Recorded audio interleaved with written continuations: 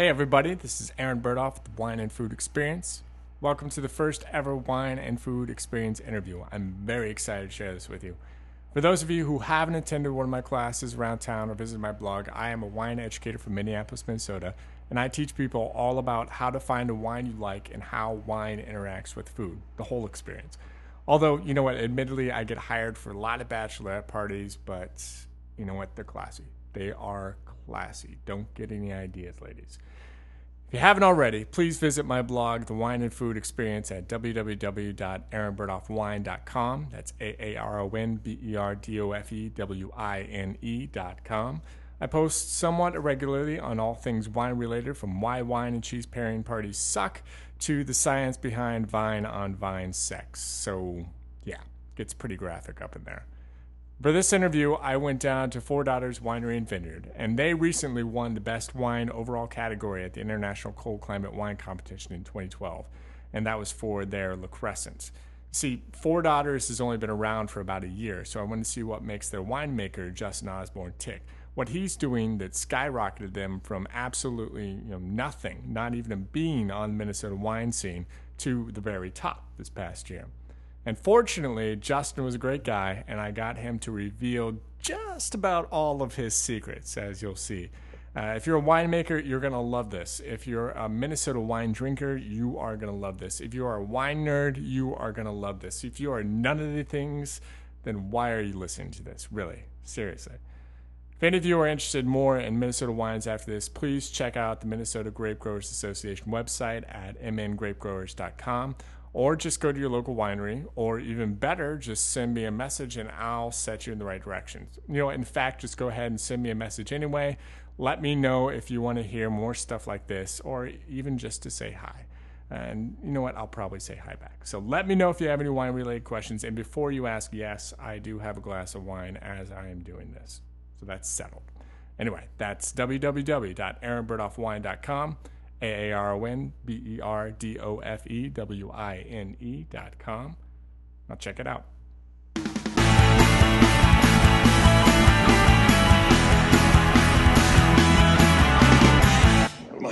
I got shot in the face when I was pumping. So not literally with a gun. I got shot in the face when I was with wine. Okay. Yeah, not with a gun, with wine, and it knocked out the microphone. So my dang phone only works on speakerphone now. It's super annoying. I hate that. All right, so getting back into, you said your dad is kind of this big, powerful businessman kind of mentality, and that's kind of the atmosphere I'm assuming you kind of grew up in. Did you grow up in cities? I did. Okay. In Wayzata. I went to Orono High School. Okay. I used to live there, actually. In Orono or Wayzata? Wayzata. Oh, Wayzata, yeah. And your background is not agriculture, I'm assuming, nor is it winemaking. What is your background? My background is actually construction management. Okay. Yeah. So, I like wine. Mm-hmm. I like, studied abroad in Italy, lived there for some months. So that kind of helped things go. That, got the wine thing going, and then my wife and I got married in Sonoma. Mm-hmm. Great place. And, yeah, it was, just always kind of liked it. Yeah. And then my mother-in-law, who lives 2 miles that way, this is their land. Okay, yeah. They're the agricultural, big corn and soybean farmers, and she apparently wanted to start a winery. I didn't really know about this desire of hers for a while, but then they started talking seriously about it, and because I liked wine, I'm not gonna lie, I have taste for finer things that I have developed. I'm not a very uppity person. I'm more right. I'm more granola probably than anything. But I have a taste for good wine, and I like good food. And so she asked if I would be interested in being a winemaker at this winery to be built in the future. Right. Very ethereal, very not concrete. Mm-hmm. Okay. So then I started taking classes at Vesta. Okay. Through the Vesta program, and then this thing started being built, and that's where I am today. It was built.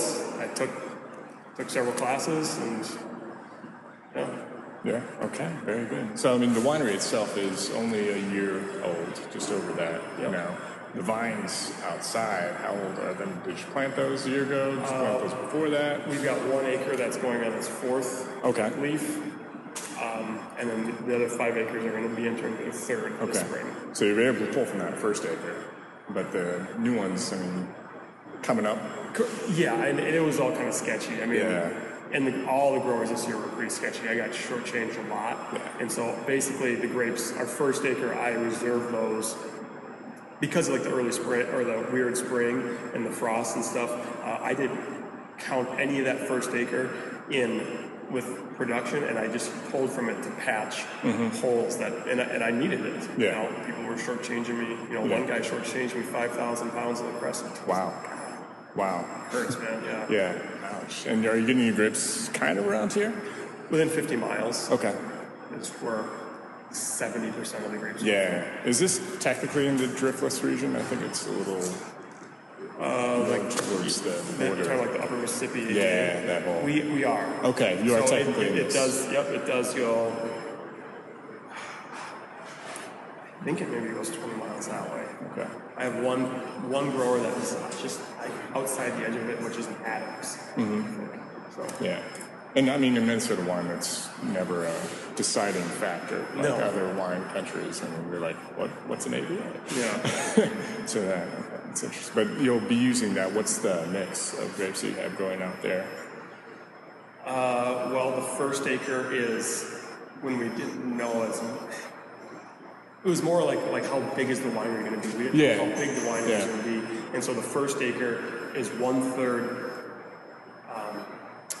St. Croix, 1/3 Frontenac Brie, and 1/3 Brianna. You know, 1/3 will give you 30 will give you 150 gallons, maybe 175 gallons. So that was kind of a bad move. That first acre, also planting Frontenac Brie, you can't swing a dead cat without hitting a Frontenac Brie grower who can't sell their grapes. Right. Harvest time. Then the next 5 acres we split into 1 1/4 sections, and they're on a lyre trellis. If you want, you know, we can go, if you I'll show you it. Very experimental, movable wire lyre trellis.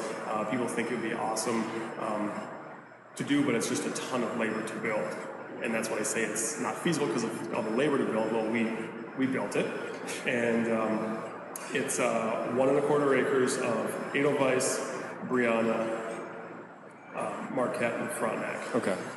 And that was just pick those because we really like Brianna. Like Edelweiss, like the Rosé. Frontenac, right. And you know, Marquette is something I think that could really benefit from a new trellising system. Yeah, well, we'll get to that. Definitely want to talk about Marquette and the dressing in particular. But so getting back to your first batch of wine that you made, what was it? How well did it go? The first batch, well, the chiller, you know, all the tanks are temperature controlled. Yeah, so you did this through the program, right? Vesta, right? Yes. Okay. The first batch of wine I did it through Vesta? Anywhere. Your first batch ever. Ever? Oh, it was through Vesta, like you know, like Vesta 101, you buy a wine kit. Yep. You do it at home, and I did an Island Mist. Okay. One, if you're familiar with Island Mist, and it's a low alcohol sweet version, which was probably a pretty good. Right. You know, it's like, I didn't know at the time, but it's like, yes, that's the wine that my customers are going to like to drink, is the Island Mist. Okay, yeah, so it was very nice. And I need to open up a bottle of that because I thought it was pretty good, you know, but then the professor, I think I got like a C on it, and I was kind of like, I did it, you know, I followed the directions. I didn't know how much, it was hard, I didn't know how much, how am I supposed to affect this wine? I just followed the directions, and it's all like packets, you know. Yeah. You know, you're just dumping it that night. So, put ours in glass in there. Yeah, the guy's like, well, it smells like acetaldehyde and all this stuff. Yeah. I don't even know what that is. I don't taste it. So I need to go back and try some of those again, you know, just because I still have some from that first kit. Yeah, definitely. Just see, you know. So I did that one, and then I did an Amarone, because the best wine I ever had was an Amarone. Yeah. That was terrible. I tried one of that recently, a couple weeks ago. I don't know if it was the oak powder. It just tastes like someone shaved a pencil and mixed it in there. I mean, I know more now that I tried it. I still don't know exactly why it tastes so horrible. And then I did a type of a champagne, like a sparkling Chardonnay. Yeah. That one was really good. That one went off well. But after that, that was it. Yeah. Then it was after those 5-gallon batches. I just tried my hand at 500 gallons. 500. Yeah. How's the scaling process with that? Well, I find that I care more about 500 gallons than 5 gallons. That's a good point. So you watch it really closely. Yeah. My first batch here was a 500-gallon batch in Brianna, and all the tanks are jacketed. Our chiller was late. It did not show up. So I was like, okay, I guess we'll fire this thing up. I mean, other people do. I don't know, I don't know how people control temperature in other places. I know how you do it with this, but if you don't have jack cooling, I don't know how you do it. Yeah. So I inoculated and came back the next morning, and the thing was at like 92 degrees, which is a big no-no on the white wine. Yep. And so we ran a hose with cold water, from the well through the jackets, just had it trickling through, tried to slow that thing down, and couldn't. And that Brianna was done in like 4 days. Right. Still turned out to be pretty good. Yeah. So it's funny because now I'm actually recreating that accent, for this year. Yeah. So I think fast and hot for Brianna is actually something that interesting that can work. Yeah. Yeah. It's a complete accident. Yeah. So I guess you aren't a winemaker that is really concerned with the technical specs of each wine. I mean, do you have ranges that you try to stay within for each wine? That was then. This is now. Now I am pretty.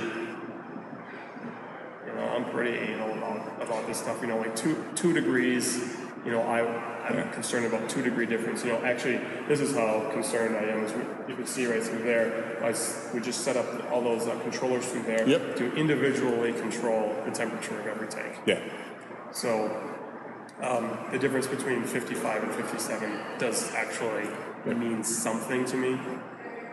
I don't know what I'd do if I didn't have temperature control tanks.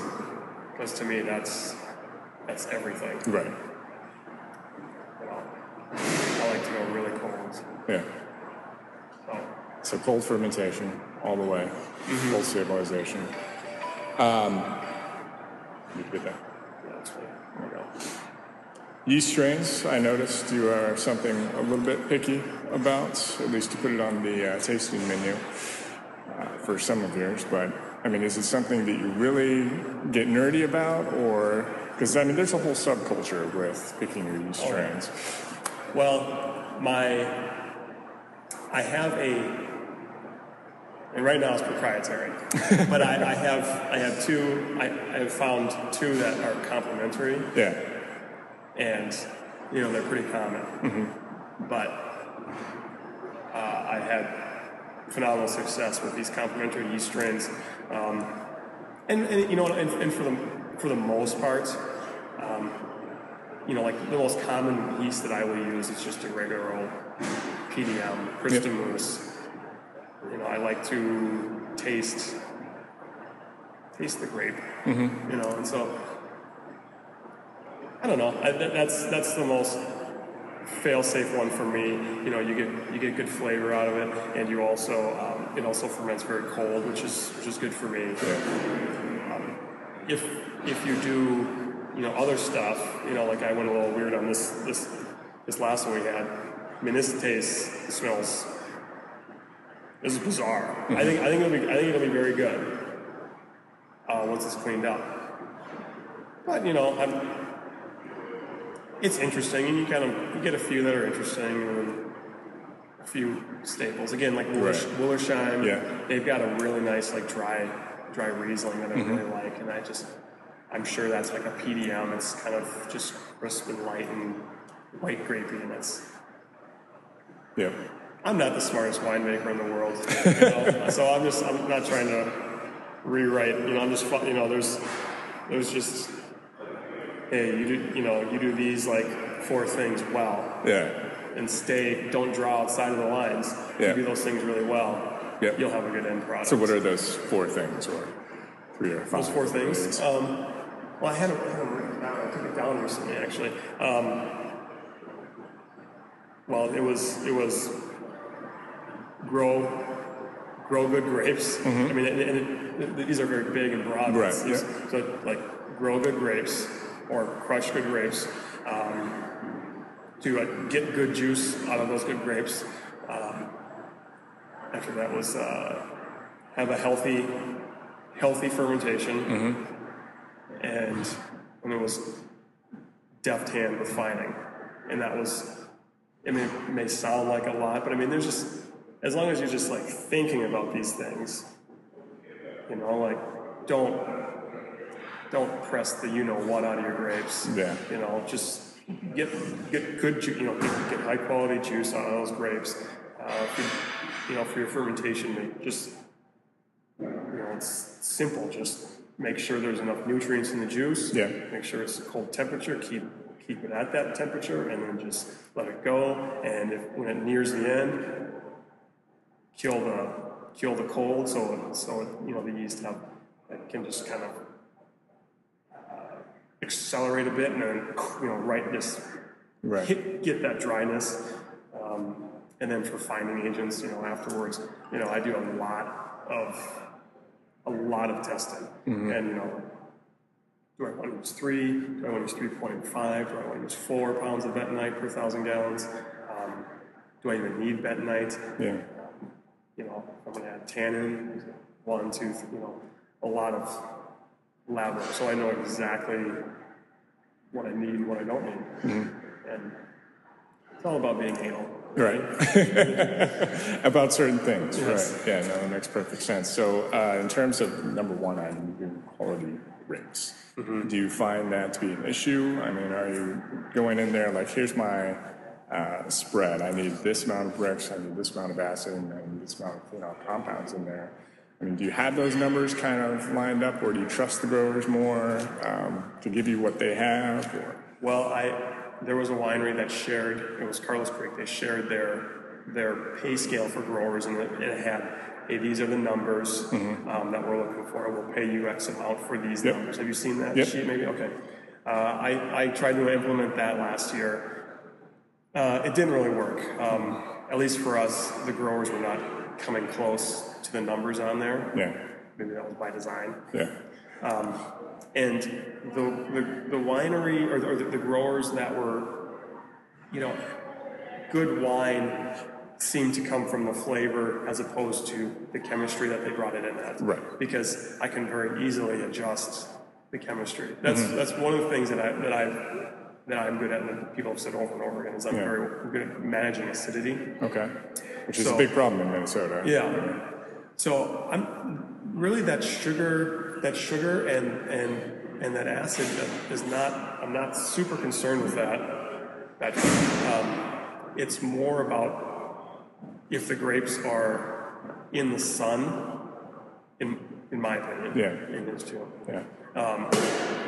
The grapes are in the sun, I feel like they're going to develop these, all the compounds, that make for flavor. Because you can't put flavor in a wine.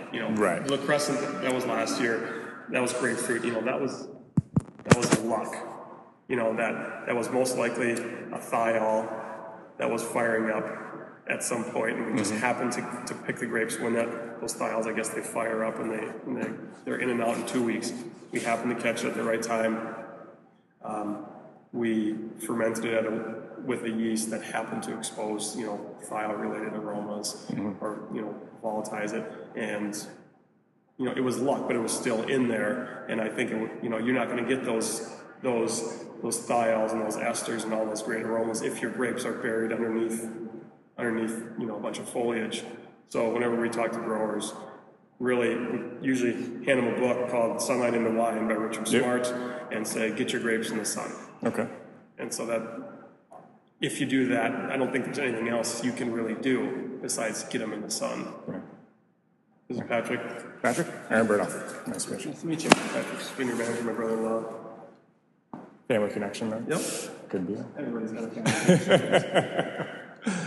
family. So then going on to your crush at that point, I mean, you just get the grapes here. I mean, everybody's got their own particular crush process. I mean, are you starting to do the crush in the field for the first one, or are you just bring them back here? And everyone brings them back here. Yeah. And for some, I'm on a panel talking about this for the World Climate Conference, but some people have problems getting the grapes here. Like, there's a problem with people using cardboard boxes or things with bags or Rubbermaids that don't have holes in it, and then, crush the grapes and they're fermenting by the time they get here. Yeah. So, and some people are happy to just decide that it's easier to just let them sit on the trailer until the next morning because they don't really feel like bringing them right away. Right. Yeah. Why would they want to do that? And so our crush process, I guess, what would be notable about ours is it's usually the night of. If we have grapes, and if it's relatively feasible to get it, usually if you can get it done by 3 or 4 in the morning, then I'll stay and get them all crushed and don't let them sit out. So when people bring grapes, we have incentives where people bring us their grapes as they pick them. They bring us pick 2,000 pounds, bring 2,000 pounds. So we can get a head start on it, and that way the grapes are always pressed as immediately as possible. Mm-hmm. So if we have something notable, it's probably going to be that. I don't know if other people spend all night crushing until 4 a.m. Maybe they have a bigger press than we have because we have a woefully inadequate press. Right. Seemed big at first. Which is, yes. But, just crushing it right away. That's probably the only thing that we do that may be different from somebody else. Right, yeah, okay. And then, I mean, you've got a lot of fairly small batches. I mean, if we look at regular wine industry, compared to Minnesota wine industry, these are actually pretty big batches going in. But do you think that small batch approach is what allows you to do more lab work and a little more tinkering on the back end, or? No, and these, we've got 1, 2, 3, 4, 5. So I can do like 9 different batches at a time of whites. Yeah. I think if we could do everything over again, if you could know the size we would probably be, I would say that we would probably get 6 of like the 1,300-gallon tanks. Mm-hmm. That'd make it a little easier. Because it was hard keeping track this year, I think a little bit. But yeah, we had no clue what the size. When we first bought what this looked like last year at this time, we had 5 500s and that one and that one. Wow. And then we have added these 3. We've essentially more than double, almost tripled our capacity in the past year. So I don't like to do a lot of small batches. Yeah. You prefer just to do, this is what I'm doing, tinker around with it a little bit, and then get it out. Yeah. So you mentioned, I think it's common in the Midwest, unfortunately, that a lot of the wine drinkers in the area they prefer the sweeter tasting wines. I mean, do you let that kind of mold your style as you go forward? Oh, yeah. I mean, not quite Arbornist levels, but... Well, it's what people like. I mean, right. I mean, there's a winery in the area that's very small, and they've come in here and they've said, like, oh, this is good, but we don't drink sweet wines, so we don't make sweet wines. I am personally not going to drink 12,500 gallons of wine. No. So I just need to make probably 50 gallons of wine. I mean, I need to make 2,000 gallons of wine that are dry, for the dry wine drinkers. But you're not going to be in business if you don't give people what they want. Right. And that's all. That's all we are here to do is give people what they want. Yeah. And they like the sweet wine. And in fact, our sweetest wine, our sparkling Moscato, won a double gold at the Indy Awards. So, like I said, they want sweet wine. We just have to make the best sweet wine that I can make. And it was one of the top 141 wines or however many double golds were awarded at that competition. So you must be doing something right. Yeah, I mean, it was matching the quality with kind of your customer preferences. Yeah, I mean, just there's a lot of stereotypes or stigmas in wine. Ethics, proper protocol. That we really aren't doing here. Yeah. Our tasting menu starts off with one of the sweetest tasting wines, and then kind of goes. It's more of a batting order, we think. Yeah. It's like, okay, this wine pairs well with this one. How they taste it instead of just try it. Bat cleanup. Yeah. Well, actually, Big Boy Bat's cleanup. Big Boy Bat's cleanup. Yes. Yeah. There's a. What is that? No. I hope it's not going to blow up. Whatever it is. Wasn't it making that noise when somebody shut it off? No. So, I mean, you went to Italy. You fell in love with wines there. Did you think that influenced a lot of your style? I mean, you've got the sparkling Moscato. No, I mean, unfortunately, I think the styles are kind of what your style. I think is at least for me, my style is going to go wherever I have success. I think it's like, okay, this is good. And right now, it seems like the sparkling wines are some of the better wines. Yeah. Or like the crisp whites. Yep. I'm a red wine drinker. I wish I made the most massive red cabs in the world. Right. But I don't think that's going to be me. The Marquettes are pretty good. The Big Boy's pretty good. Yeah.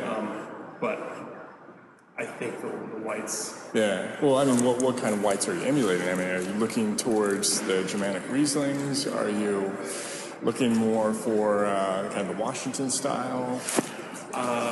Well, for Riesling, like in particular, I would. I don't even know if it's really emulating. It's more of just like oh, okay, I like this style of wine. Like again, the Wollersheim Foch. Yeah. It's like, okay, I like this style of wine. I really like this particular one. I think this is what they did, and then I will do it. I guess I'm not trying to. It's where I guess I don't really look at it. I mean, I look at it more maybe in a practices, like winemaking practices than like a style. This style is right. I guess explain. What's the difference between a Germanic and Washington Riesling in your opinion? Well, Germanic Rieslings would have steely, very acidic, very minerally. Get a little of that oil in there as well. Just basically the difference between cold and hot. Right. Okay. Yeah. Well, what I'm trying to do the Germanic. Okay. That didn't work last time. I had better juice this time. It's closer, but no matter what, I am going to. I can't get grapes from Germany. Right. And so I asked for cold climate Washington grapes. Yeah. And who knows if I got it. Who knows.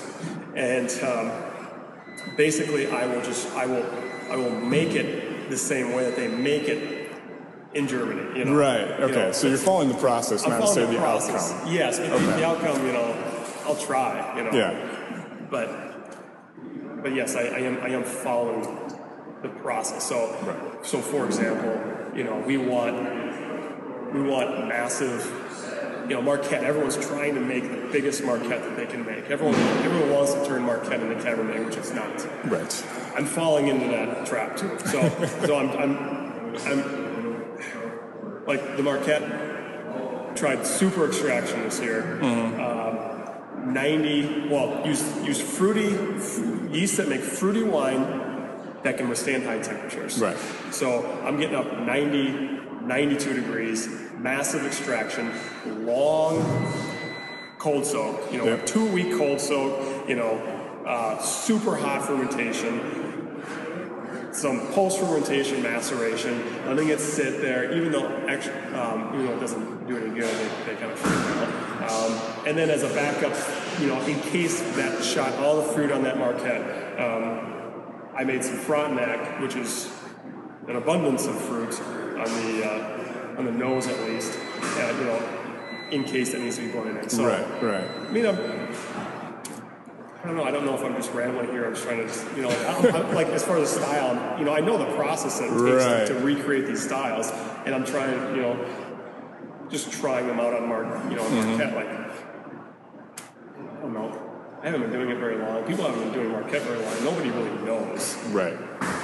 Well, let's get into that Marquette and La Cresse in particular, because at the Cool Cracker competition this past year, and those were the top two billers, really. Marquette, far and away, they won the most awards out of everything. La Cresse second, and then obviously you took the cake on that one.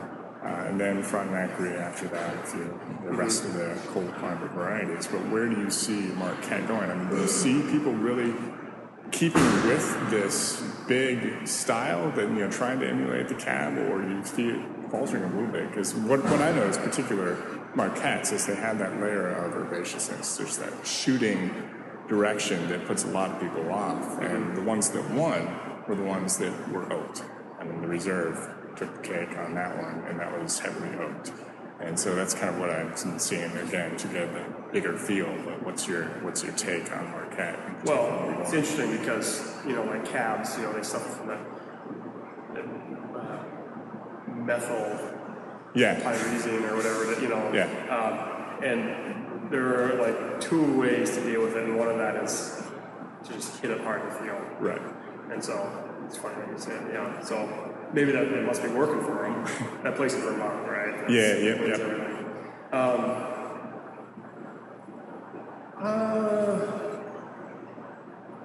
People will always try to make that Marquette into something as big as it is. I think that,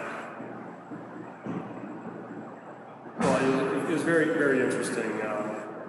They found that Marquette, because I called and asked Katie Cook. Yep.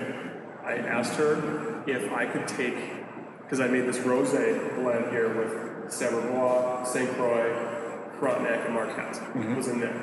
And it was a rosé, so I had all the skins. Yep. And I was pressing, and then I was making Marquette later, and I said, hey, what would happen if I dumped all those skins in with my Marquette fermentation to try and up the tannin? Yeah. And she said, well, our studies have shown that tannin added at any point in a Marquette, with the exception of the end, the aging, the bulk aging process, doesn't take. It falls out.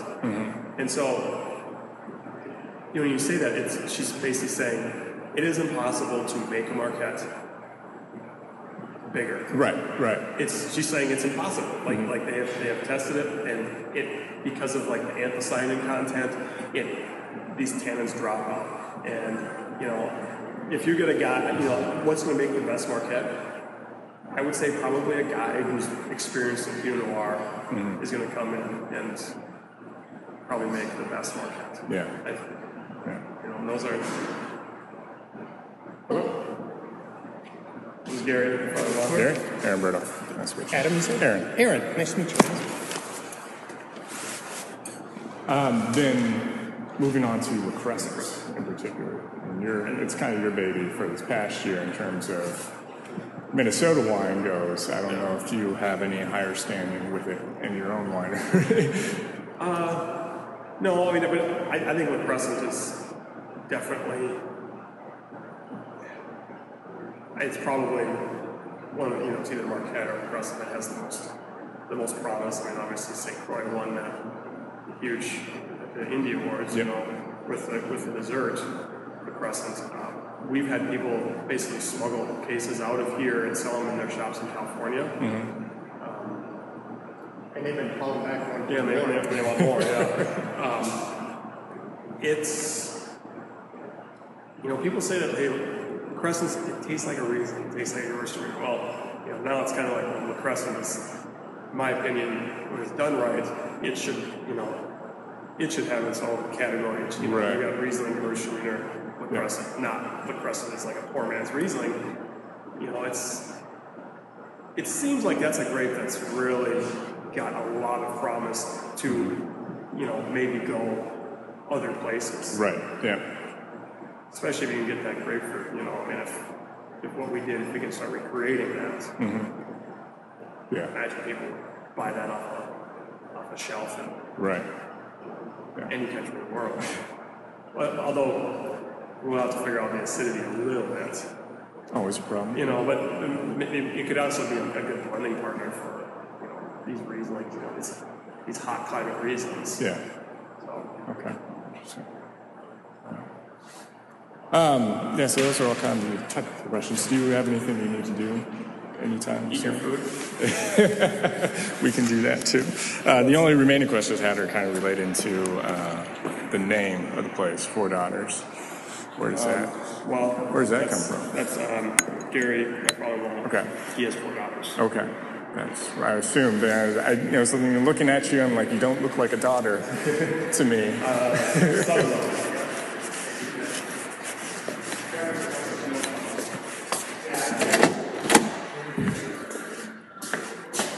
Do you think you'll kind of increase your portfolio of Marquette and La Crescent in particular because of Well, La Crescent is hard to find. so it's really, yeah, and so you're planning on growing it. Well, see, but La Crescent is the biggest to grow. So there you have it. That was the first ever interview for the Wine and Food Experience. And you know what? I think it went pretty well. Just two dudes standing around talking about wine. Pretty interesting. Thank you, Justin, for allowing me to come down and do the interview, especially thanks to his wife, Kristen, who, as we learned, is one of the 4 daughters. Thank you for setting this whole thing up. And yes, full disclosure, as you heard at the end there, we did enjoy some wine and food before I had to head back up into the snow back to Minneapolis. If you want to hear more interviews like this, visit my blog at www.aaronberdhoffwine.com. That's AARONBERDOFEWINE.com. And drop me a line. Let me know what you thought. Take a read around the site. See what else you like there. And you know what? In the meantime, I need to go find another glass of wine. So, see you later.